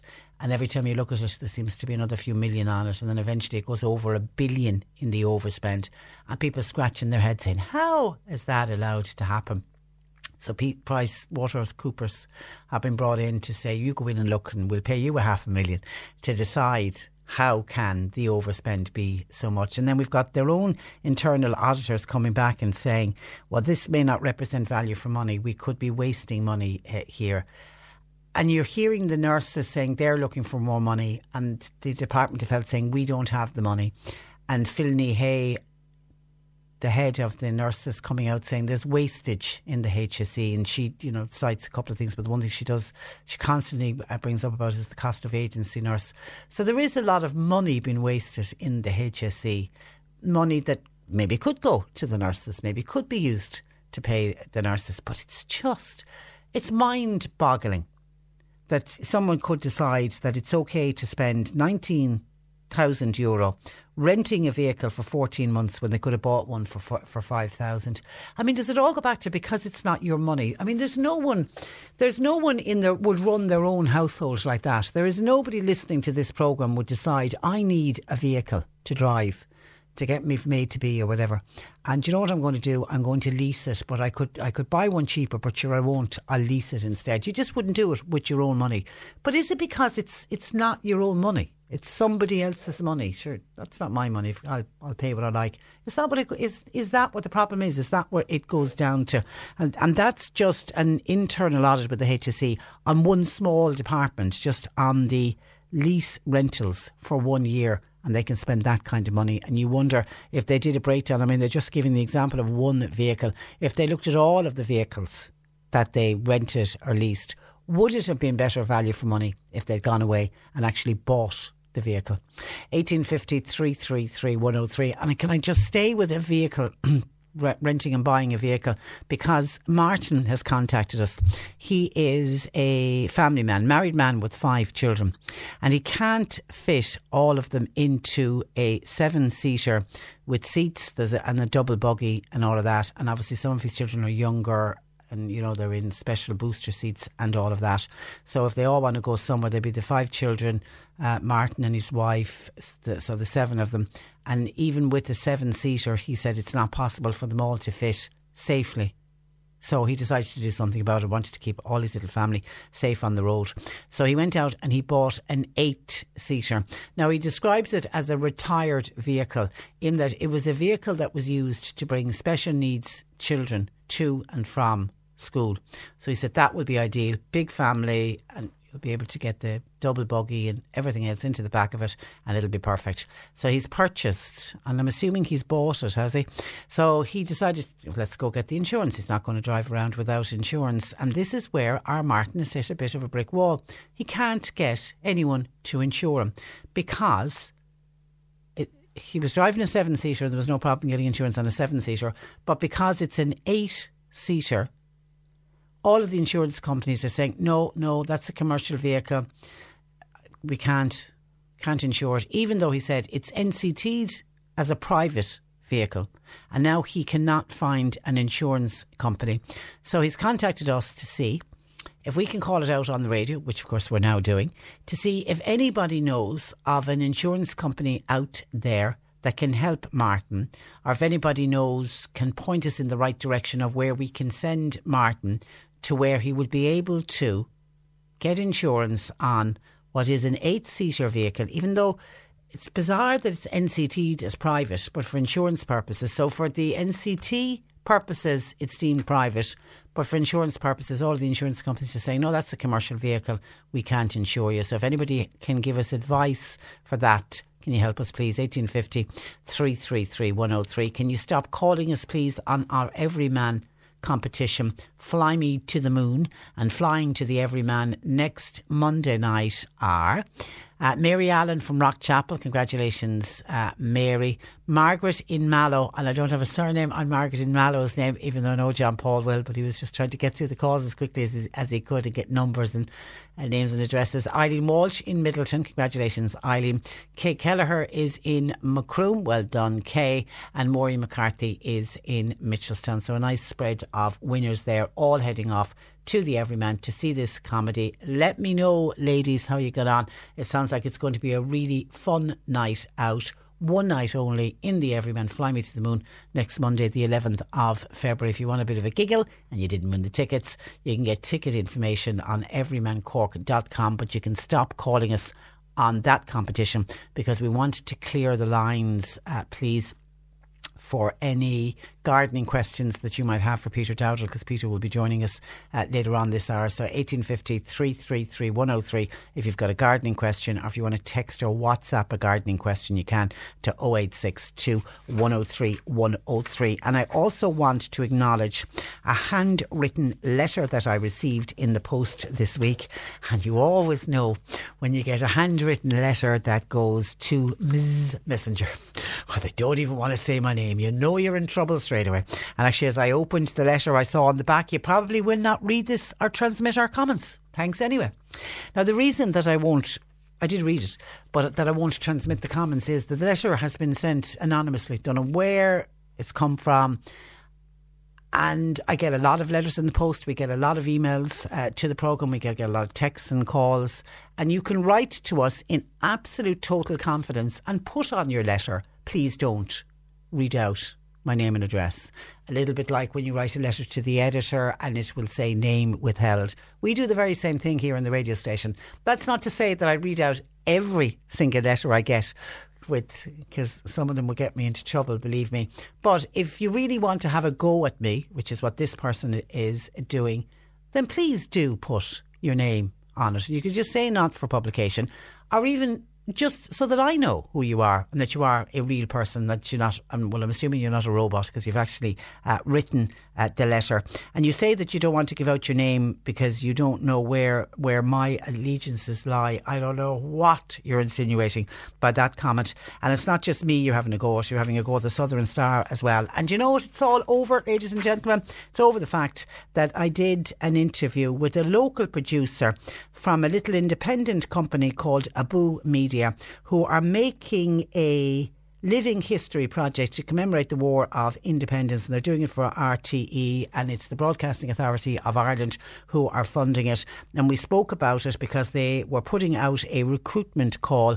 They were looking for 12 men to take part in an open day, which, by the way, I might as well mention it now because it's this, and I did promise that I'd give it a mention today, this week. It's on this Saturday if anybody wants to go along. It's a living history project to commemorate the War of Independence, and they're putting out a recruitment call for anyone who thinks that they have what it takes to be part of a flying column, and they're going to do a boot camp and live on the run for a week in West Cork, where you learn to shoot. And we did emphasise that you won't be killing anyone, but you learn drill and you have to stay undetected. And it's Abu Media are making this programme for RTE, funded by the Broadcasting Authority of Ireland. And they're looking to recruit 12 men from the West Cork area. And actually what they were hoping to do, if it was possible, if they had any direct descendants from people who would have been involved in the flying columns during the War of Independence. Anyway, somebody wrote to me. I have a feeling it's male, but it could be female. But you know the way you just get a feeling when you're reading a letter thinking, it's a man who's written that. But I just want to acknowledge that I did receive the letter, but that I think your criticism is wrong, by the way. But the fact that you didn't put your name and address, even though I wouldn't have publicised your name and address, the comments will remain with you, sir or madam. 1850 333 103. John Paul taking your calls. Quick couple of texts in on the nurses. Kate says, Tricia, the nurses need to be very careful here. Much more loss of appointments and the public would turn against them. They are looking for the impossible. Unfortunately, I've had a lot of dealings with nurses over the past number of years. Many are simply in the wrong job. No compassion and a lot of a bad attitude, said Kate. But also on the other side, there are many who are right to be in that profession, who are full of compassion and are great. We won't tar everyone with the one brush. And this is from P emailing Patricia at c103.ie. I'm sick of hearing the nurses' poor mouth. A staff nurse earns just short of €1,000 per week, plus allowances, plus overtime, 200 to 300 for Sunday and holidays. An increase in pay won't bring in one extra nurse. Put student nurses back on the wards. And this will help with the shortage. Plus a compulsory 3-year contract after training, and stop us training nurses to go out to other countries. And P believing that nurses are well paid. And we have had nurses who have said to us, yes, they get the bones of gross pay €50,000 a year, which works out at about €1,000 a week. But then, as nurses have said to us, when you take your taxes, your USE, your pension levy, when you take all of that out of it, they come out with, I think it was 30,000 a year. And they were saying that simply is not enough. 1850 333 103. Text or WhatsApp 0862 103 103 with a reminder that we're looking for your gardening questions, please for Peter later on this hour. The C103 Cork Diary. With Cork County Council. Supporting businesses, supporting communities, serving Cork. Visit corkcoco.ie. Anam Cara. They're holding a bereavement information evening that's on tonight at 7:20. It's in the Clayton Hotel in Silver Springs. The monthly Mass in honour of St. Pio will be held in St. Joseph's Church. That's in Lismar. 8 o'clock. All are welcome. The North Cork AC are running a Coach to 5K Walk to Run training programme. It's in Charleville and it begins this evening at 7:45. You can start anytime in February with more information on the North Cork AC Facebook page. Quiz night will be held in Scannell's Bar in Clonakilty. That's tonight. It's to raise funds for 3 students who are travelling to Uganda as part of the Self-Help for Africa campaign. And bingo is on tonight in the Adele Quinn Hall, 8:30. Usual buses will run and all are welcome. And West Cork ICSA are hosting a farmers meeting on the future of dry stock farming. That's on this Thursday night, Parkway Hotel in Dunmanway, and the event will commence at 8 o'clock. When I was talking about wastage at the HSE, when we're talking about that van, or vehicle, I keep thinking it's a van, I have it in my head it's a van, but a vehicle that was rented for €19,000 over 14 months, and they could have bought one for between 5 and 10,000. James in Brewery said 40 years ago ministers were receiving €600, or it would have been punts when at that stage a year. Now they're getting over €200,000 a year, and no one did anyone to stop this or doing anything about it. Now I feel in the government there is a massive waste of money, and this was in the time of Dick Spring and Albert Reynolds. All the money wastage was mentioned back in those days, and nothing's ever been done about it, so it isn't really a new story at all. There's always been wastage in the public sector. Thank you for that, James. And by the way, somebody called Tim was on to say, can you let Martin was the driver of the 8-seater, know that I have an 8-seater for private use and I got it insured with Aviva Insurance. Aviva Insurance. Thank you for that, Tim. We will pass that. Make sure John Paul passes that on to Martin, that Aviva Insurance will do an 8-seater. Let me go to the phone line. Sam has contacted us. Good afternoon to you, Sam. Good afternoon, Patricia. Now, Sam, did this happen? Did this issue that you're about to tell us about happen today? Yes, Patricia. Okay. Yeah, just about an hour ago. Okay, Parnell Place bus station. You're waiting for a bus. Tell us what happens. Yeah, so I was at Parnell Place out the front of the bus station, waiting for the 205 to get me to college, and I noticed a 208, a double-decker 208, parked up at the bus stop with passengers inside, but no driver. Now the door was wide open. There was passengers at the door wanting to board, but there was no driver, so people were looking quite confused, And so I just watched, I suppose, what was going on, and eventually, anyway, a smaller single deck 208 pulls up behind it, and driver comes over to the double decker and tells everyone to leave that bus and tells them to board the bus behind. And only after seeing that happen, I was wondering what was going on, and I talked to some of the passengers that were obviously quite frustrated and angry, and they told me that they had been sitting on the bus with no driver for half an hour. The driver had got up, left, and not told the passengers anything. Left them on the bus sitting there for half an hour. In Parnell Place? In Parnell Place, the 208 bus going towards Bishopstown. Yeah. I wonder, did the driver become unwell? I don't know, Patricia, but they were told absolutely nothing. They were left sitting on the bus for half an hour and told nothing at all. And I'd like to add that this is not the first time such a thing has happened, and I doubt it'll be the last, because the communication that passengers are getting from Bus Éireann when services are cancelled or delayed is non-existent. And this is something you feel quite passionate about. Absolutely. I'm currently running a campaign page on Facebook called Improve Cork Bus Éireann Services. And we receive a lot of complaints on a daily basis from other disgruntled passengers that use Bus Éireann, that have to rely on Bus Éireann on a daily basis to get to work, to get to hospital, to get to appointments. And the 208 is a key route there. It's bringing people to hospitals, bringing people to and school, I mean, if you're sitting on a bus waiting a half an hour, if you had a hospital appointment, which is very possible for that particular route that you did, you could end up missing your appointment. Now, I know John Paul has put a call through to Bus Éireann and we haven't had anything back yet. It is possible that the driver became unwell, and that does happen. But if that be the case, communicate with the people on the bus and at least tell them what's going on. Yeah, and the laughable thing is the bus is parked right in front of the bus station. You have an inspector sitting inside in the bus station. He's not telling anyone anything. You have to question here what he's doing sitting there if he's not out telling passengers, communicating with passengers.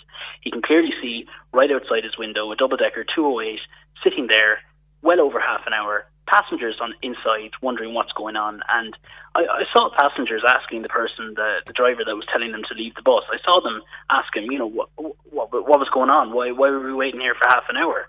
And the driver just shrugged them off, Yeah, he didn't know what to tell them. Yeah, keep people informed. I think that's what annoys people more than anything. We all, have gone through delays, be it, airports, trains, planes and automobiles. Yeah. There will be delays along the way, but keep people informed. Yeah, Patricia, I've sent complaints numerous times to Bus Éireann well over the past year, and these things are cropping up again and again and again, the same problems. And do they answer you when you put in your complaints? Do they give you explanations as to what happened and why it happened? To be honest, Patricia, the responses that I'm getting from Bus Éireann and the responses that other people are getting from Bus Éireann, and I've seen them because they've forwarded me emails. Other passengers have forwarded me emails that they've received back from Bus Éireann. Most of them received back replies that were very vague. They didn't go into any detail. They frequently use excuses such as operational issues as an excuse.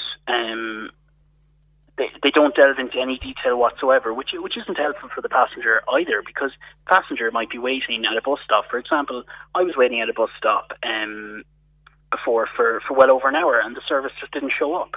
And the next day, when I emailed, the response I got back was operational issues. That doesn't help me. That doesn't explain anything. And the problem here, Patricia, is as well, because I've notified the National Transport Authority. I've notified Shane Ross in the Minister for Transport's office, and the responses that I've received back from them have been absolutely outrageous. I have gotten no proper response from them whatsoever. They have told me they've been blaming each other in the emails, and I have the emails to back that up. Shane Ross has replied to me telling me that it's not his issue, that it's a day-to-day issue that Bus Éireann has to deal with themselves. But if I'm complaining to Bus Éireann for the past year about these issues continuously happening, and they're still happening, then you have to kind of question, when does this become an issue for Shane Ross to deal with? As the Minister for Transport, yeah. All right, OK, listen, Sam, thank you for that, and thanks for highlighting it. 1850 333 103. Angela in Fermoy said, I heard the comment about a staff nurse getting paid €50,000 a year gross pay, and after tax she comes home with 30,000. But my husband is now on a pension, is paying USE plus tax, so everybody has to pay tax. So I think now we are making them out to be Florence Nightingales, which they are not. I've met fantastic nurses down through the years, but I've also met demons. But we all pay tax, not just nurses, including retired people. And by the way, Angela said, I'm speaking of retired people who are not on huge pensions. I'm getting cheesed off with nurses. And as for counsellors standing with them on the picket line, I think they're only doing it for votes.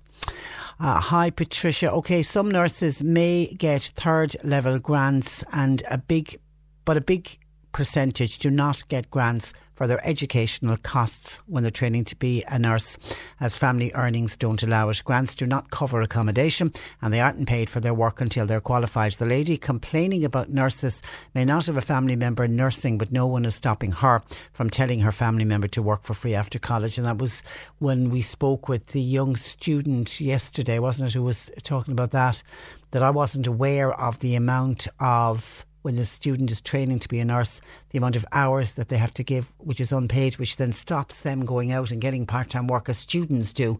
The majority of students, when they're doing other courses, will go out and, pick up a bit of, bar work, restaurant work, whatever it is. But for student nurses, they can't do that. They're in college doing, a degree course the same as the next person, but part of that course they have to go out and get on-site training. They have to be in hospitals and in nursing homes, etc., that they don't get paid for, which does seem jolly unfair. Back to Kanturk Hospital. Hi, Patricia. I'd like to make a comment. I would like to react to a comment that you got in from a listener who was talking about the new staff making a difference at Kanturk Hospital. I have a member of my family who's a patient in Kanturk, has been now for over a decade, and I argue with that comment referencing new versus old staff. The staff have always, that's in inverted commas, displayed a high level of care to both my relative and all of my family. All staff are to be commended on the care, and that is both new and old. And just a final one before we go to gardening with Peter Dowdall. This made me smile from Dan when we were talking about internet safety and talking about the amount of young people now that have access to some kind of a smart device. Is 8. It's the average age now is 8. Huge portion of 8-year-olds either have their own phone, or they have access to, they have their own iPad, or they are able to use mum or dad's iPad, or they've got the internet at home on a computer or whatever. So they have access to the internet, and this is the frightening thing when you're looking at 8-year-olds, because trying to keep them safe with some of the people that are out there is just shocking. Dan says, Patricia, on IT and where we're at. On a recent visit to my grandchildren, Mum was telling the kids to put down their iPads while I was there, and let's all have a chat and, let's put technology away. Grandma has spoken. And I said to them, when I was their age, we didn't even have a TV. The 8-year-old answered very quickly, did you have to watch everything on your phone? Cork's More Music Breakfast. Make sure Cork's More Music Breakfast is part of your morning routine. Hey, it's Simon and I'm back on the air tomorrow from 6 a.m. with a massive pile of Cork's greatest hits. €1,520 on our Daily Game Celebrity Sees. All things Cork, the biggest breaking stories of the day. And the Street Feet will make sure you're kept moving through the morning traffic. See you tomorrow from 6. C103. And just a couple of quick texts in reacting to Sam, who was complaining about what happened in the bus with the passengers left sitting on it for half an hour this morning. A texter says this is a regular occurrence with the 245 to Fermoy, happens nearly every day. The passengers are left sitting without a driver. And Connor in the city says, I've complained to Bus Éireann lots of times, similar to what Sam was talking about, passengers sitting on a bus for half an hour without a driver, and I never get an adequate response from them. And I've checked with John Paul, we haven't heard anything back from them yet. I doubt we'll get it before the news at 1. If not, I'll bring it to you tomorrow. 1850 333 103. Peter Dowdall joins me as the sun is shining, and it looks like it's a lovely spring day out there. Good afternoon to you, Peter. It is a lovely spring day. We've had 4 seasons in the last week, literally, haven't we? We absolutely have, but it's great and it's mild. We're back to the lovely mild weather. And if it is wet, but we've had the mild weather is great. But the sun is shining, and when the sun shines, it's glorious. I'm hoping it is glorious. It's lovely in the sunshine. It's actually beginning to be a bit of warmth in the sun now. But I'm hoping that we're past the cold spell. Funnily enough, the gardens could actually possibly do with the longer cold spell, but Dowdall certainly couldn't. I enjoy the milder weather, yeah. Okay, Michael was on to say, hi Peter, I thought I'd beat the rush and I put down my wild flower meadow garden. I did it before the cold spell last week. Do you think it'll be okay? The short answer is probably not, I'm afraid. Some of the seeds will like normal wild flowers, like obviously will set seed naturally in the wild, obviously, and they'll have that period of cold and that cold stratification, which is what is referred to kind of horticulturally, does them no harm. It actually promotes germination, but I suppose the short answer here is wait and see. I wouldn't have recommended doing it beforehand. The seeds weren't, falling naturally into the soil. They were from a packet. So some will probably come, but some have certainly been killed. So it is a question of wait and see. And you don't beat the rush, unfortunately. And when it comes to nature, you've got to do things at the right season. So the right season really to sow a wildflower lawn, I would say, is March, when the temperatures are beginning to increase again. March and September, but I would even say probably March. Well, you've just answered the next question. When is the best time to set wildflower seeds? So wait until March. Yeah, okay, Jack. Exactly. Jack in Youghal, when should I prune the bush flower called Christmas box? It's getting very big. I don't want to cut it at the wrong time of year. Yeah, well, Christmas box, it's easier to refer to it as that. The correct name, I'm only showing off now, Trish, but the correct name is a plant called Sarsicotta confusa. Of course it is. It is, but it's known as Christmas box, and it's a bit of a misnomer because it tends not to flower at Christmas. It's in flower at the moment, and it's strongly scented, Trish. It really is a beautiful plant for scent at this time of the year. But yes, it can get quite big. It can get a few feet tall. Don't cut it at the moment because you will be sacrificing those beautiful blooms which are giving such great scent. So do it pretty much exactly after flowering.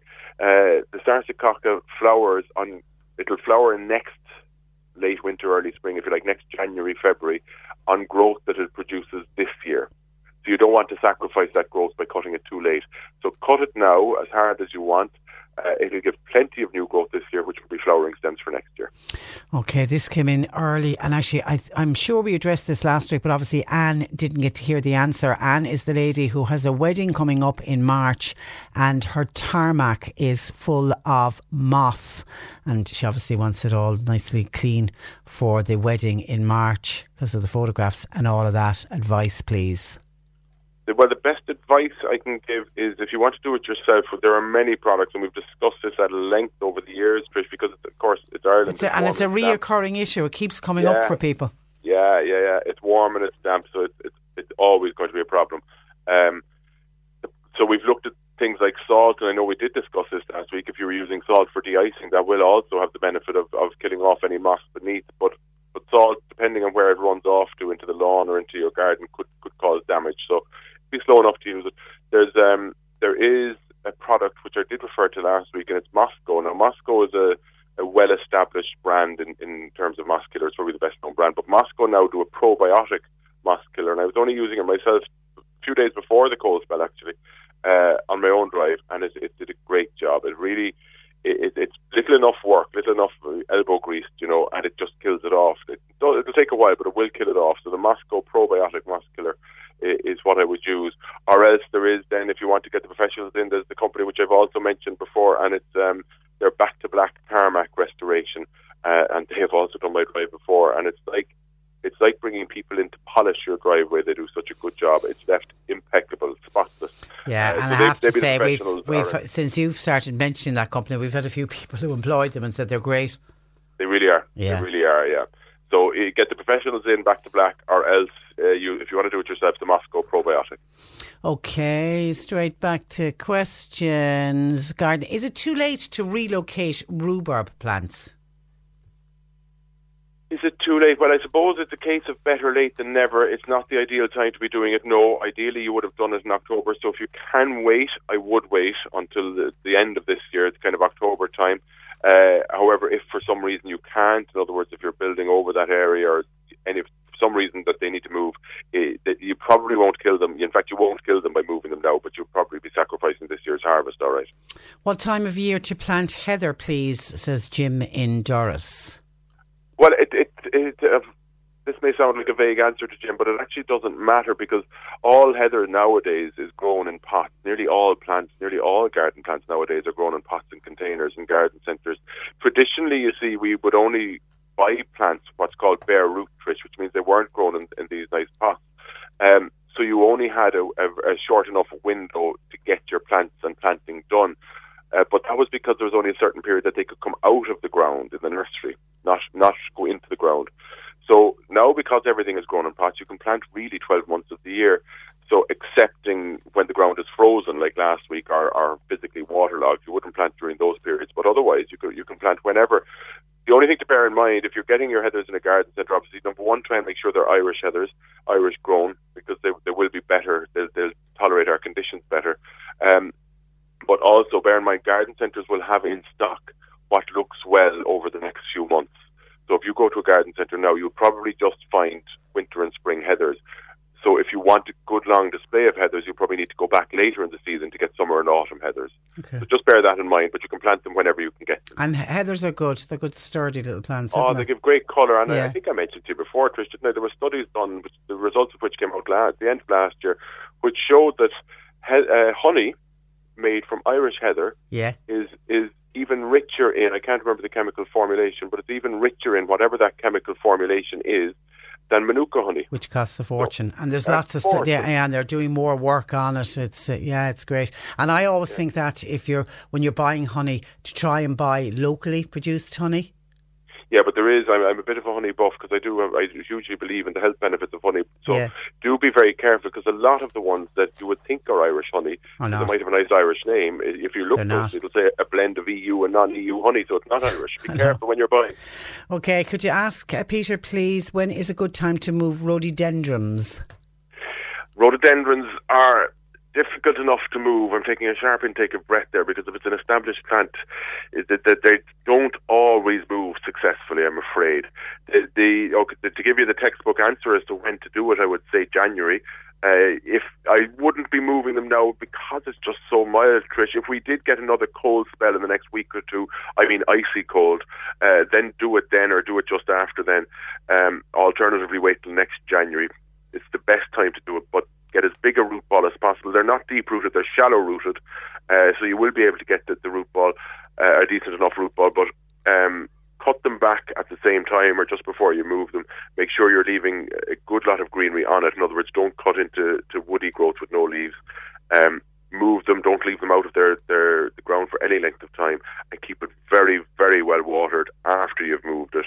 All that being said, there is still, depending on how mature it is, there's still a substantial enough risk that they won't survive it. But if you have to try it, that's the way to do it. If you have to, yeah. Somebody's giving advice on moss removal. Lidl washing powder is very effective in removing moss from driveways. You sprinkle and wait. I've heard that many times, actually. Not just the Lidl ones. I think the reason they say Lidl is it's one of the cheapest washing powders you can buy. But if you can get your hands on any cheap washing powder and sprinkle it, I'd just be afraid of the runoff. Would that all run into the... This is it. Yeah. No, I'm exactly the same. It was funny because I was just going on to the RT Today programme the other day, and they were bringing up the same question, and Dahi mentioned washing powder, and I said yes, it is good, I believe. I've never used it, but I'm not sure environmentally how sound it might be. Fine. I don't know. You'd be afraid of what it'll kill at its bath, what it's doing. Exactly. All right, gotta go. We'll leave it there. We'll talk to you next week.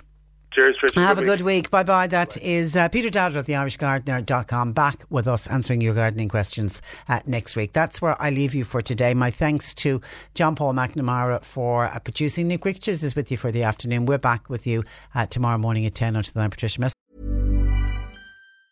Planning for your next trip? Elevate your travel style with Quince. Quince has all the jet-setting essentials you'll want for your next getaway, like European linen, premium luggage options, buttery soft Italian leather bags, and so much more. And it's all priced at 50 to 80% less than similar brands. Plus, Quince only works with factories that use safe and ethical manufacturing practices. Pack your bags with high-quality essentials you'll be wearing for vacations to come with Quince. Go to quince.com/trip for free shipping and 365-day returns. When it comes to your finances, you think you've done it all. You've saved, you've researched, and you've invested all that you can. Now it's time to take those investments to the next level by using the brand behind every great investor, Yahoo Finance. As America's #1 finance destination, Yahoo Finance has everything you need, whether you're a seasoned trader or just dipping your toes into the market. Join the millions of investors who trust Yahoo Finance to guide them on their financial journey. For comprehensive financial news and analysis, visit yahoofinance.com, the #1 financial destination, yahoofinance.com.